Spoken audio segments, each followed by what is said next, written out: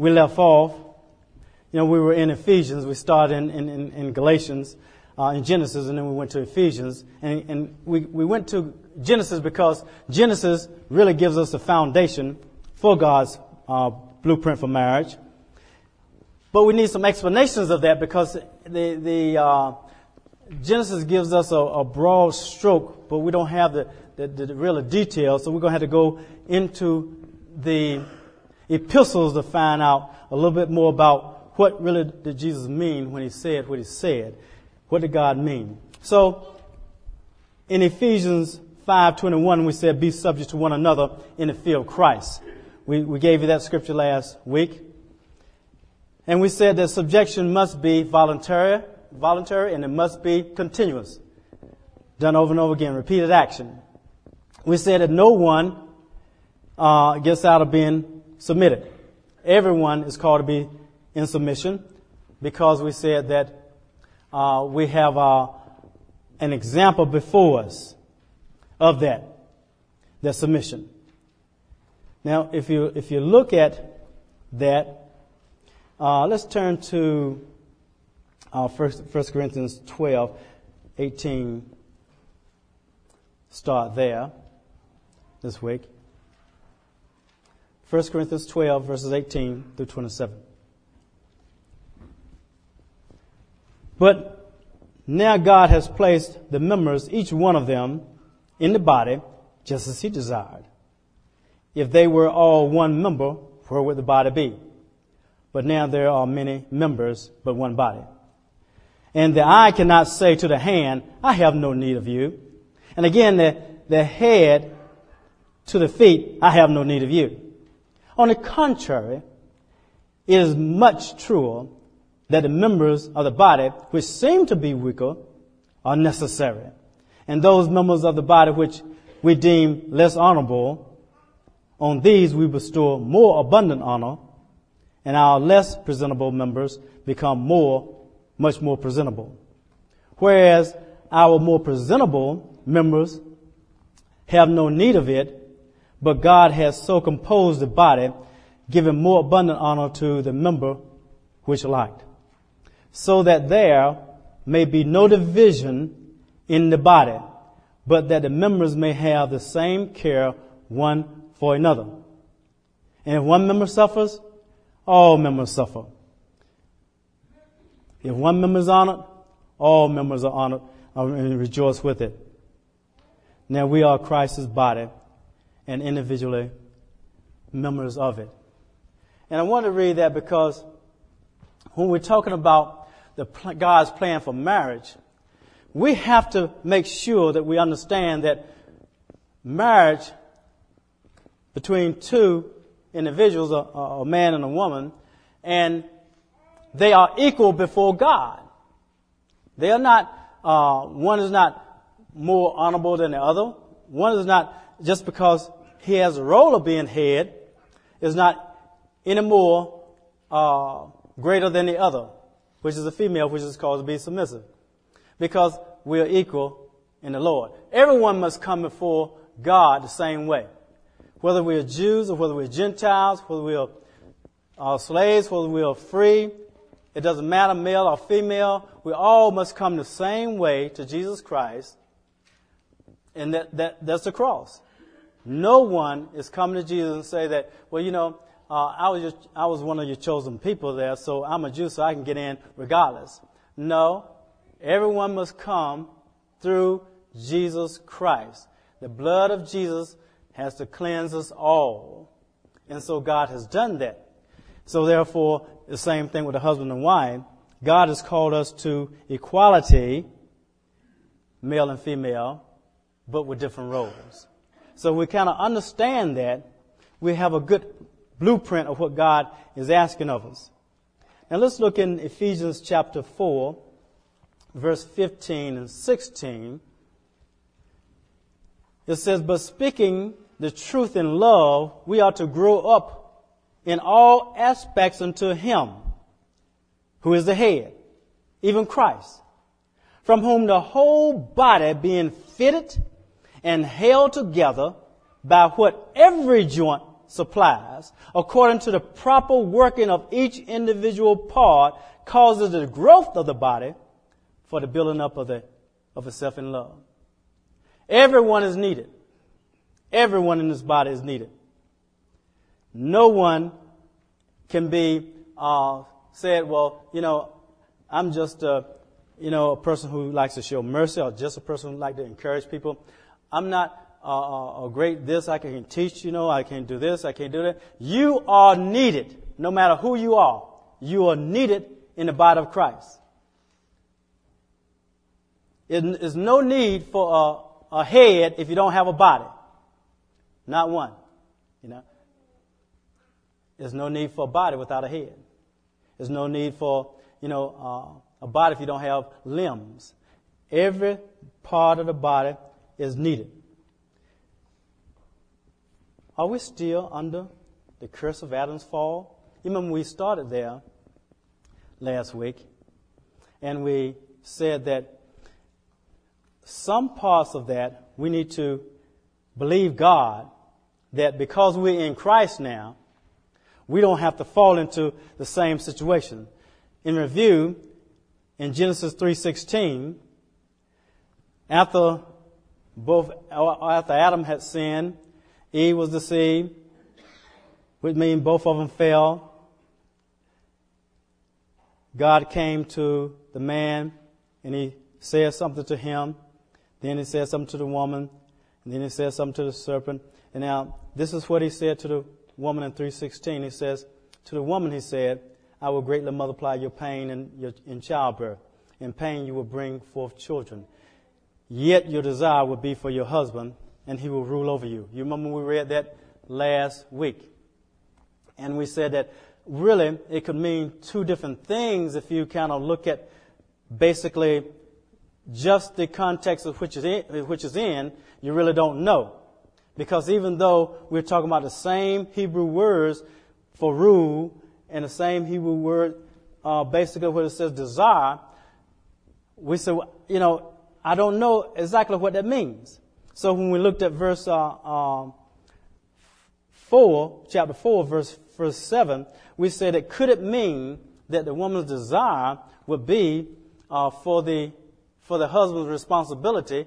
Could it mean that, or does it really mean that her desire has been multiplied because evidently she didn't desire to be obedient to her husband, so maybe God increased the desire. Which is it? So we had to go to the New Testament, and that's where we went, and that's where we ended last week. But I want to give you a testimony of someone that, sometimes you make a statement, and you say, well, I don't know if we can do that now. The God's word said, this is a curse, so it's a curse, it's forever curse. You can forget it, So Rebecca 8-Ball told me afterwards, oh my goodness gracious, I have a testimony about that. So I said, well, give it to the congregation, this testimony. And about she had a child, Kezia, and tell us about what happened there and what you were believing God for. Were you believing God, that God multiply my pain so I'll be ready for Scripture. I'll be right in line with your Scripture, God. Good on. Not at all, actually. That is a verse that the Lord showed Asher and I early on, and he used to pray over my womb every night, and we started praying for a lack of suffering at first, and then we realized, why are we just praying for the minimum of suffering? Because I was planning to have a home birth. So I wasn't going to be having any epidurals or drugs or anything like that. A little bit crazy, but that's okay. So we decided to start praying for no pain. And we knew that scripture, but we said we're not under the curse of sin anymore, just like Pastor's been saying. So we prayed over my womb every day until that baby was born, and she was 2 weeks late. Every day that there would be no pain in the childbirth. And when we told our family members, they thought, well, just a little bit, well, there's going to be pain, of course. Your body's going through something it's not used to. And I had a very, tedious childbirth, I guess you could say. I had some complications. I wasn't able to have my home birth. But I had no pain. So the Lord more than answered that prayer request that we've been praying since we found out we were pregnant. There's no reason for you to say there's a curse on you when you've already been redeemed by the blood of the Lord. So you mean you didn't have pain because you took a... We didn't have pain. Yeah. There was no epidural. I ended up going to the hospital. The first thing they said, do you want a C-section? I said, no. I'm going to have this baby naturally. And the second thing they said to me, oh, well, then let's bring an epidural in for you. I said, no, I'm going to have this baby naturally. And they just looked at me like I was crazy because I already been in labor for 15 hours or something like that. So the Lord more than supplied. So women who want to have kids, women that are going to have kids, the Lord can answer that prayer. And we're proof, and we have a daughter to prove it. So don't be afraid to ask the Lord for what he's already told you to ask for. Thank you. Okay. Just want to give you a testimony because let's thank God for what he did through Rebecca.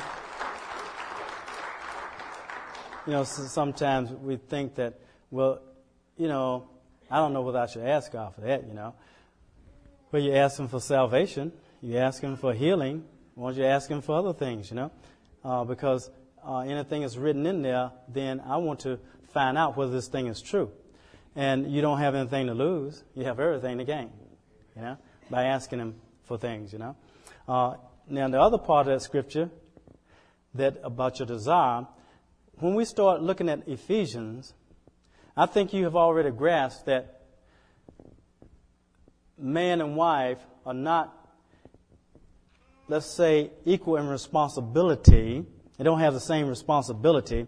I think you would say that before the fall, God did not intend for the woman and the man to be,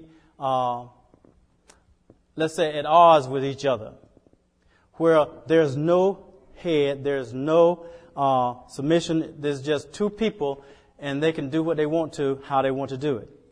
You cannot say that because Ephesians, when we read Ephesians, it started telling us exactly what he meant. Now, I will submit to you that because God wants peace in a marriage, I will submit to you that it's a possibility because of Ephesians, the probability because of Ephesians, that when he said that the woman's desire is going to be increased, I could see it more readily if it was her desire was increased for the man's responsibility, and the man, he said it was going to rule over you. I can see that being that man's want to have dominion over the woman, and so if you're going to have dominion over a woman, if you're going to desire a man's position or responsibility, then automatically the curse to me is that there's going to be a lack of peace in the household. That's what it means. Because if you desire my responsibility, then you're not going to be satisfied with your responsibility. Do you understand what I'm saying? And so therefore, and if God has told me that I'm supposed to lead you gently and not lord over you, but I want to have dominion over you, then, and lord over you, can you see that it's going to be a problem? Because there's going to always be, if I say, okay, we need to do this. Well, why do we have to do this? I don't think we need to do this. I think we should do this right here. And I said, well, you're going to do what I tell you to do. It's going to be friction all the time. It's going to be friction in the marriage all the time if the responsibilities are not clear and concise. And I believe that God is making it clear in Ephesians. So let's go over there. Ephesians chapter 5, verse 22 through 25. I believe that God has made it plain that he wants peace in a marriage. I believe he's made it plain that if you do what he asks you to do, there will be peace. Now, you might not get your way all the time, but we do want our way, but we know we can't have our way because the cross tells us we need to be selfless rather than selfish. So therefore, I need to be continually giving up my way and trying to have God's way. And if you have two people in a marriage trying to give up their way and have God's way, you're going to have some peace in that marriage. Wives, be subject to your own husbands. And we said that subjection means to, like hypostasios is a Greek word, says to be under in an orderly fashion. not really you're inferior. It means that your responsibility is in subjection to the head's responsibility. For the husband is the head of the wife, and Christ is also the head of the church, he himself being the Savior of the body. But as the church is subject to Christ, so also let the wives be to their own husbands. That's important. Now, has he made it plain, for us? In everything. We explain what that means, what everything meant. You can look at, get the audio tape, download it offline, or just listen to it online. You can get all the particulars that we said. Husbands, love your wife just as Christ loved the church and gave himself up for it. That is God's plan for peace in a marriage. It didn't say that, before the curse, man was not head of the woman, and they were just equal before God. Well, evidently the apostles didn't know anything then. They didn't understand what God meant. And they were with him 3 years. They didn't know anything. They were just making up their own rules and regulations. Are they? No. They're telling us exactly, and told the church there exactly what God meant by what he said, how to have peace in marriages. Therefore, when I gave basically the blueprint for marriage, I said that you have no rights. I gave 3 principles. You have no rights outside of Christ. I said that. That means that you're not trying to get your way. You're not trying to have your right. I have a right to have a say so. We don't have rights outside this word of God. We really don't. And you must love each other just like Christ loved you. Love others like Christ loved you. That was the second principle. And then we said we want to seek peace and pursue it. Those are the 3 principles we gave out. If we go by these 3 principles, it's going to line up greatly with the Word of God, because the Word of God is telling us these principles are correct. Let's go a little further. Let's talk about God's plan for the head. What is the word? We're talking about the head. What does that mean? Well, it says in Ephesians 5:23, for the husband is the head of the wife, as Christ also is the head of the church, he himself being the Savior of the body. What does it mean by head? Well, head means basically is just a type and shadow of what God is saying. Literally, it's not the head, but figurative it is. He's the chief. He's the one whom others must subordinate themselves. So therefore, if the husband, the man, is the chief, the head, then that means that the wife must follow the husband. Are we okay with the scripture, saints? I hear 10. We should be okay with the scripture. I don't care what your experience says. Because, see, a lot of times what we do, we say, I know what God is saying, but I really don't believe that's what he meant, because men are this way and men are that way, and we just can't let them treat us like a doormat. God gave his word, and he's telling us how to operate. His word is good. It is good. There's nothing wrong with God's word. If we want to go by our experiences, because there are many of you and us who have had experiences with our parents or with our grandparents or with our neighbors or with our relatives that tells you, oh my goodness gracious, there are going to be problems in marriages because the man, he's going to want to do this, he's going to want to do this. And you saw the video clip, he said, she said, you remember I showed the first time, and some of the latest friends who were not godly, gave her some really foolish advice, and that causes problems because they didn't understand the Word of God. They really didn't. Let's go a little bit further. 1 Corinthians 11:3. The husband is the chief of the marriage. He's the chief. And men, if you don't want to be the chief, then, don't get married. Because you can't give up your responsibility just because you don't like it. You can't give up your responsibilities just because your personality says that, I'm more laid back, and my wife is more outgoing. She's more aggressive than I am. So it's better that she make the decisions and we'll switch roles here. I don't think God minds, because after all, you said that seek peace and pursue it. All right?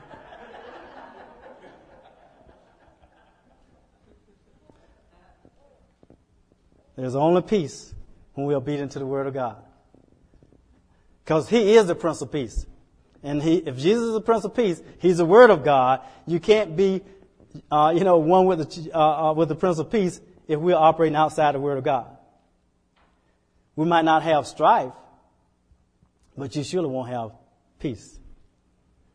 And we'll find it out when we stand before Him. We can't do that. What do we do? We'll talk about that next week. What do we do when we have situations that deviate a little bit from what God's Word tells us, when it really starts being hard to do? How do we respond? We'll talk about that next week. Verse 3 of 1 Corinthians 11. But I want you to understand that Christ is the head. He's the chief of every man, and that the man is the chief or the head of the woman. And God is the chief or head of Christ. That's what it's saying. And when it's speaking of man and woman, it's speaking of husband and wife. Because, obviously He doesn't mean that every man is the chief of every woman. He doesn't mean that. Okay? It's husband-wife situation that the names are similar in Greek. John 14:10. Do you not believe that I am in the Father and the Father is in me? The words that I say to you, I do not speak on my own initiative, but the Father abiding in me does the works. That's how following works. That's how someone who's submissive responds to the head. This is Christ responding to the Father. And He says that the words that I say, I do not speak on my own initiative, but the Father abiding in me. So He's a representation of the Father in what Father told Him to do. He represents and not substitutes, in other words. And so therefore, we can do the same thing in marriage. Wives, we're supposed to represent and not substitute for what our husbands are asking us to do. As women, that's what we're supposed to do. You're supposed to say, I'm not saying speaking on my own. My husband said that this is what we say, and this is what we do. So, and you can tell the children that. You can tell the children, hey, I'm not speaking on my own initiative. This is what your father said. So this is what you do. And that settles it. It settles it right there. It ends a period. Ends right there. That's how we're supposed to respond. But you have to bring your children up that way. Let's go a little further. Everything must be done unto the Lord. We said that submission ends where? Where does submission end, ladies? Talk to me. Where does submission end? In other words, do you submit to that man in everything? And in anything he asks you to do, do you submit? Where does submission end? Sin. That's right. It ends at sin. If he's asking you to sin against your Lord, your Savior, then you're not to obey your husband. You're to obey your Lord. Because He's moved under His head. He's not being submitted to His head. And your husband is not the Savior, your Savior. It's not His blood that was shed for you. It's Christ's blood. We're all one now. Do you hear what I'm saying? We're all the same. There's no superior, inferior thing in this human relationships. It's just different responsibilities. And if we get that right, we understand what we're supposed to be. And see, husbands, we won't get all puffed up and thinking we're something when we're nothing.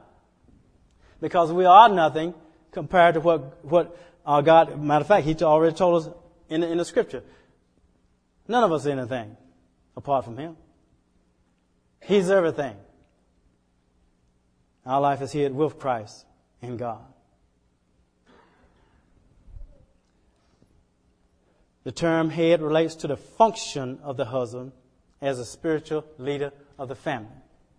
The spiritual leader of the family. If you're here today and you are married, and you are male, then you are the spiritual leader of that household by God's command.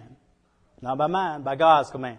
That means if you're not leading your wife spiritually, if you're not leading your children spiritually, that means you're disobedient to the Word of God. That means that you are in sin.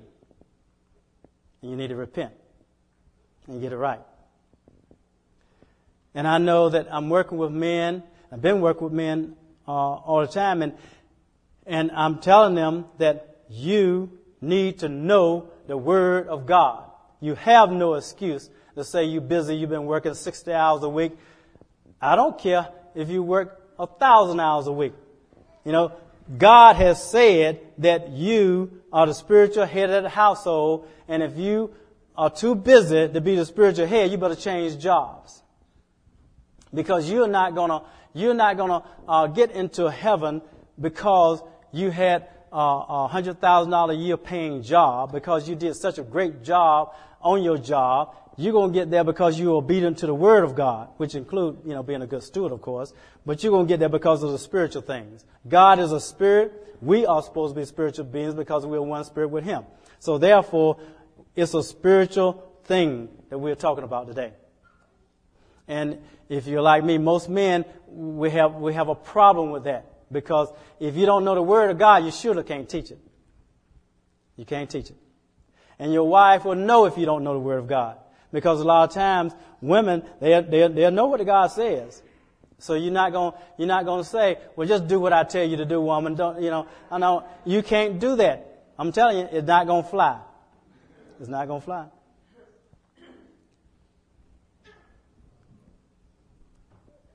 I don't know, most women, they'll tell their husbands that, sweetheart, you need to be teaching the children the Word. You need to have some, family devotion. We need to do that. Do you hear what I'm saying, man? That's what they tell us. And that's what, I had to be told the same thing when I was younger in my relationship with the Lord. I thought I was something because I was coaching, and I didn't have time to be teaching no children the Word of God. You teach them, But I didn't understand that that's my responsibility. It's my responsibility. She can help me. She's my helper. But it's not her responsibility to do everything, because God has made it such that children respond to fathers. Somehow we have, it's just an anointing on us to be a father. It's just an anointing, or to be the head of the household. And so, women, you can speak to children, and most women now can speak to a child, and they'll do just what they want to do. But then that husband come in, sit down. And boy, just that, I'm telling you, even our little, their cats, they can say something to them, and get out of the dining room. You're not supposed to be in the dining room. Come on out. I said, wait a minute, get out. And then, they're gone, man. They're gone.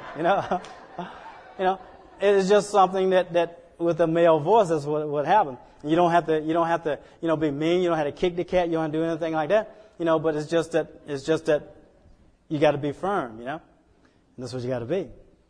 And it's the same thing. You got to love them, but they got to know that you love them, and you got to spend time with them. But you also have to speak correction to them. I'm telling you, it's something about that. Now, sometimes, women have that response. They can do that. And you say, well, what if my husband don't? What if I? We'll talk about that next week. There should not be forced submission. You can't force anybody to submit. There should neither be passive or resistance in submission either.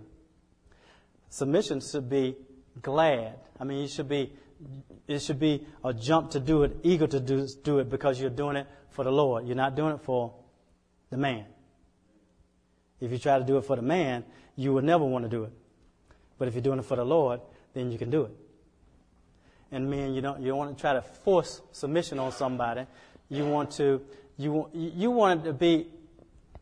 woman to want to submit to you. That's what you want. And women will want to submit to you if you are submitting to your head. They'll want to submit to you if you're in the Word of God, if you know the Word of God, you're praying, they'll want to submit to you because they know that you are before God. They'll know that. Let's look at Hebrews 13, verse 17. Obey your leaders and submit to them, for they keep watch over your souls as those who should give account. Let them do it with joy, not with grief, for this would be unprofitable for you.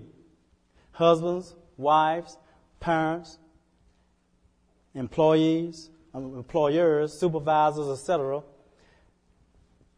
Well, a lot of times, we have authority people in society.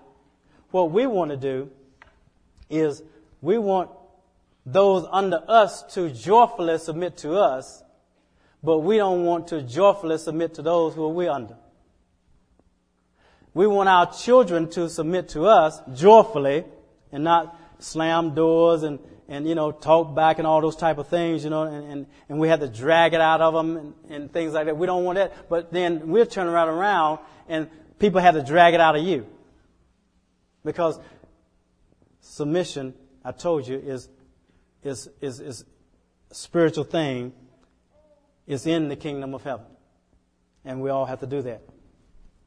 And so husbands, if you want your wives to submit to you, then ask yourself, am I submitting to all those authorities that I'm supposed to be under? Number one, Christ, the Word of God. Am I submitting to the Word of God?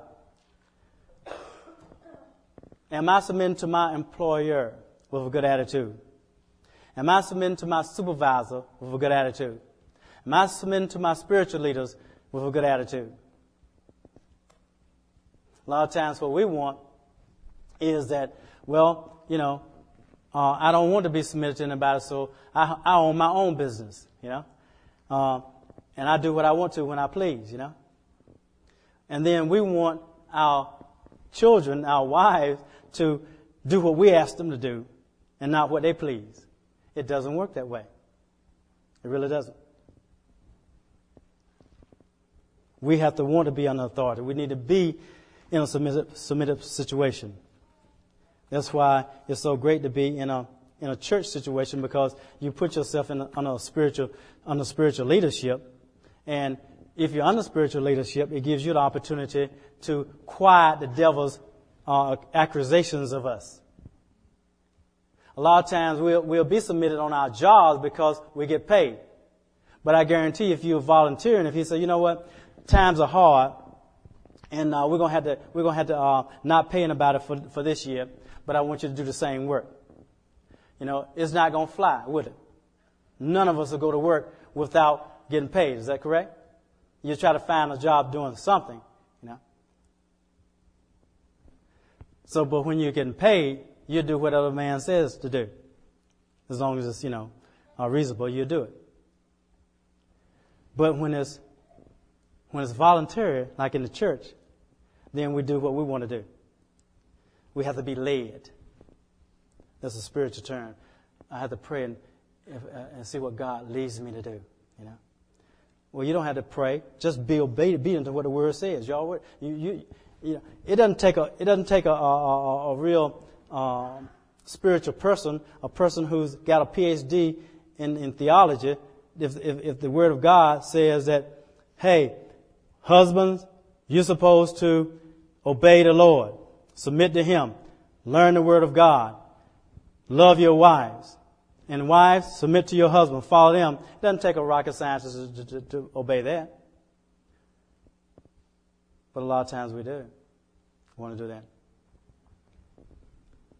If you're asked to do something by one of the elders, if you're asked to do something, a person told me, said, why don't you email people and then we can get this thing done faster, you know. Sometimes you email people, they act like they don't even get it because they don't answer. You hear what I'm saying? They don't answer your email. Because I email people, I said, look, let me know whether you can help Alex. I got 2 back out of all the ones I emailed. You know? Now suppose you told your children that, hey, I want you to do this right here, and they didn't even do it. What would you say? Oh, they're so submissive, you know. Well, they told you, say, Mom, Dad, I needed to pray about this thing. See how I'm led to do it, you know. You don't have to pray about nothing. Just do it. I mean, it's not sin. You know, it's not sin. See, we are not submitted like we think we are. I'm talking to the men and we're talking to the women. We're not submitted like we're supposed to be. And so therefore, but we think we're spiritual. No. A lot of times we're more carnal than we think we are. And I'm trying to tell us now how to stay how to keep the devil out of having a foothold in your marriage and in your family. That's what I'm trying to do. He will get a foothold in your family if you are out of order in the kingdom of God. I guarantee you. Guarantee you. Because he knows what the scripture says. So what his job is to do is to seek in you, get yourself out from under God's protection so he can have his way with you. That's what he tries to do. Have God say it?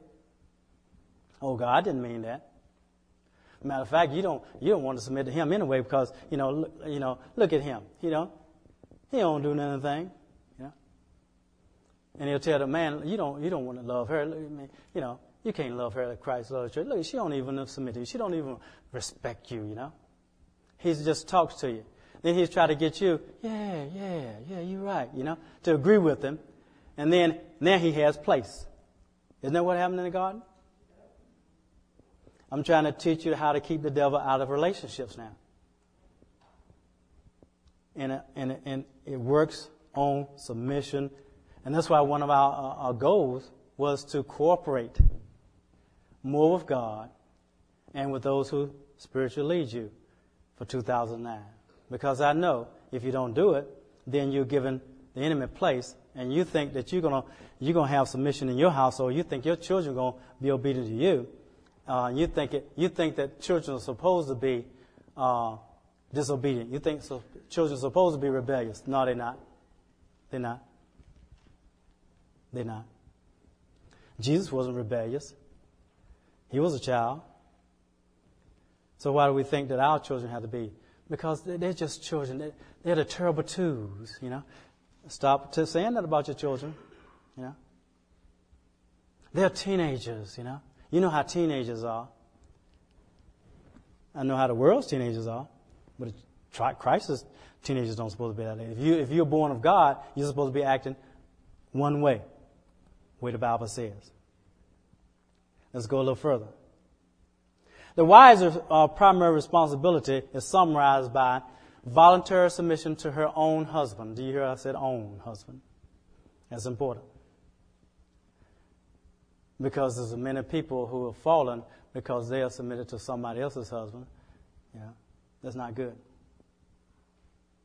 Husbands' special duty is summarized in the word love your wives, just as Christ loved the church. And love your own wives. That's important. Many problems have come up with you loving somebody else, you know. Love your own wives. I mean, let's say we don't have 50% divorces in the church just because we just have it. There's some disobedience to the Word of God.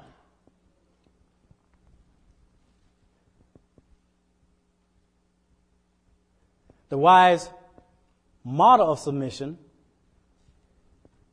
is the church to Christ. So if you ever want to know how does submission work, just like the church is to Christ. How submissive is the church supposed to be to Christ? Whatever Christ tells them to do, whatever the Word says to do, you do it. Because there is no sin in the Word of God. And so you can do the same thing to your husband up to the point of sin. The husband model is Christ's love for the church.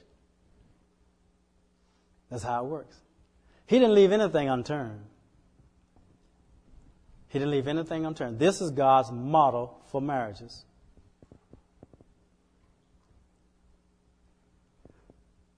We want to have a little skit to introduce next week's message.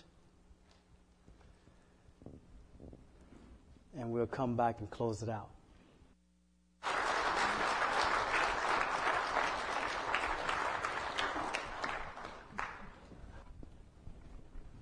Does anything seem familiar?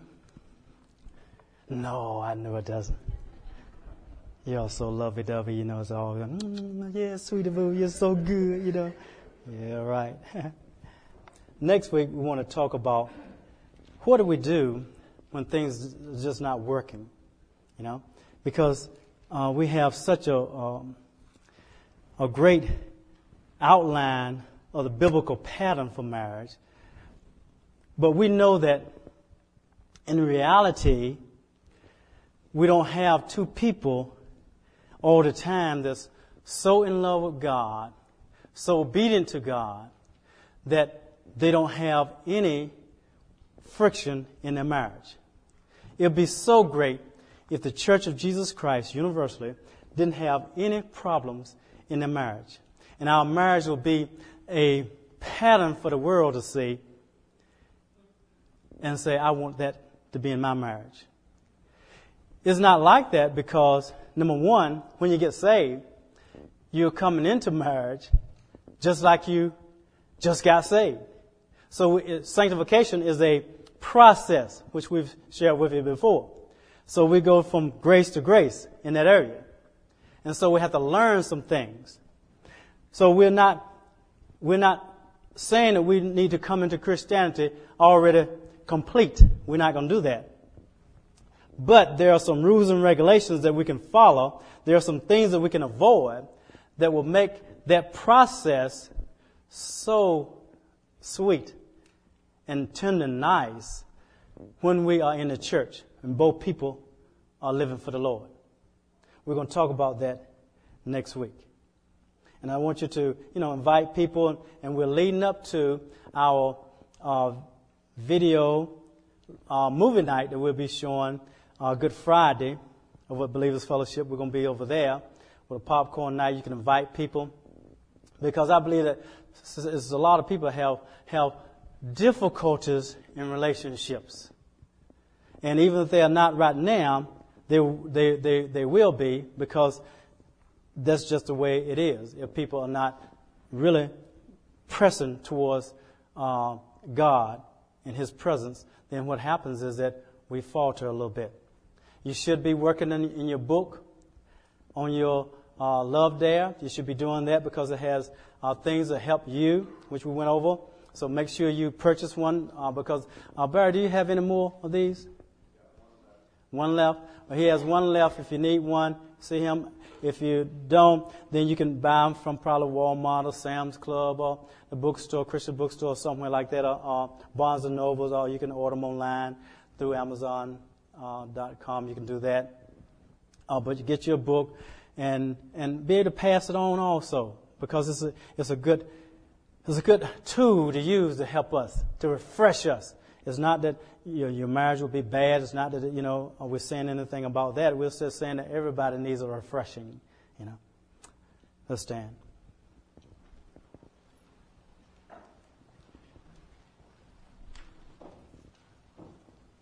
Father, we thank you for the Word of God. We thank you for the biblical blueprint for marriages, Lord. We thank you. We thank you, Father, that we have the Holy Spirit to lead and guide us, to teach us all things, to remind us of those things that you've said. We thank you, Father, that we are in you and that we can look forward to our marriage growing by leaps and bounds as we sit under the Word of God, as we go out and obey the Word of God, Father, it improves everything. Not only with our mates, but also in our households and our jobs, because, God, you are calling us to be a sweet fragrance of you. If there's anyone here today that you need prayer for anything, we have the prayer team up, and they will pray for you for comfort, for encouragement, for healing, for anything that you need, because we realize that sometimes we come in to a place and we are hurting. We want to pray with you.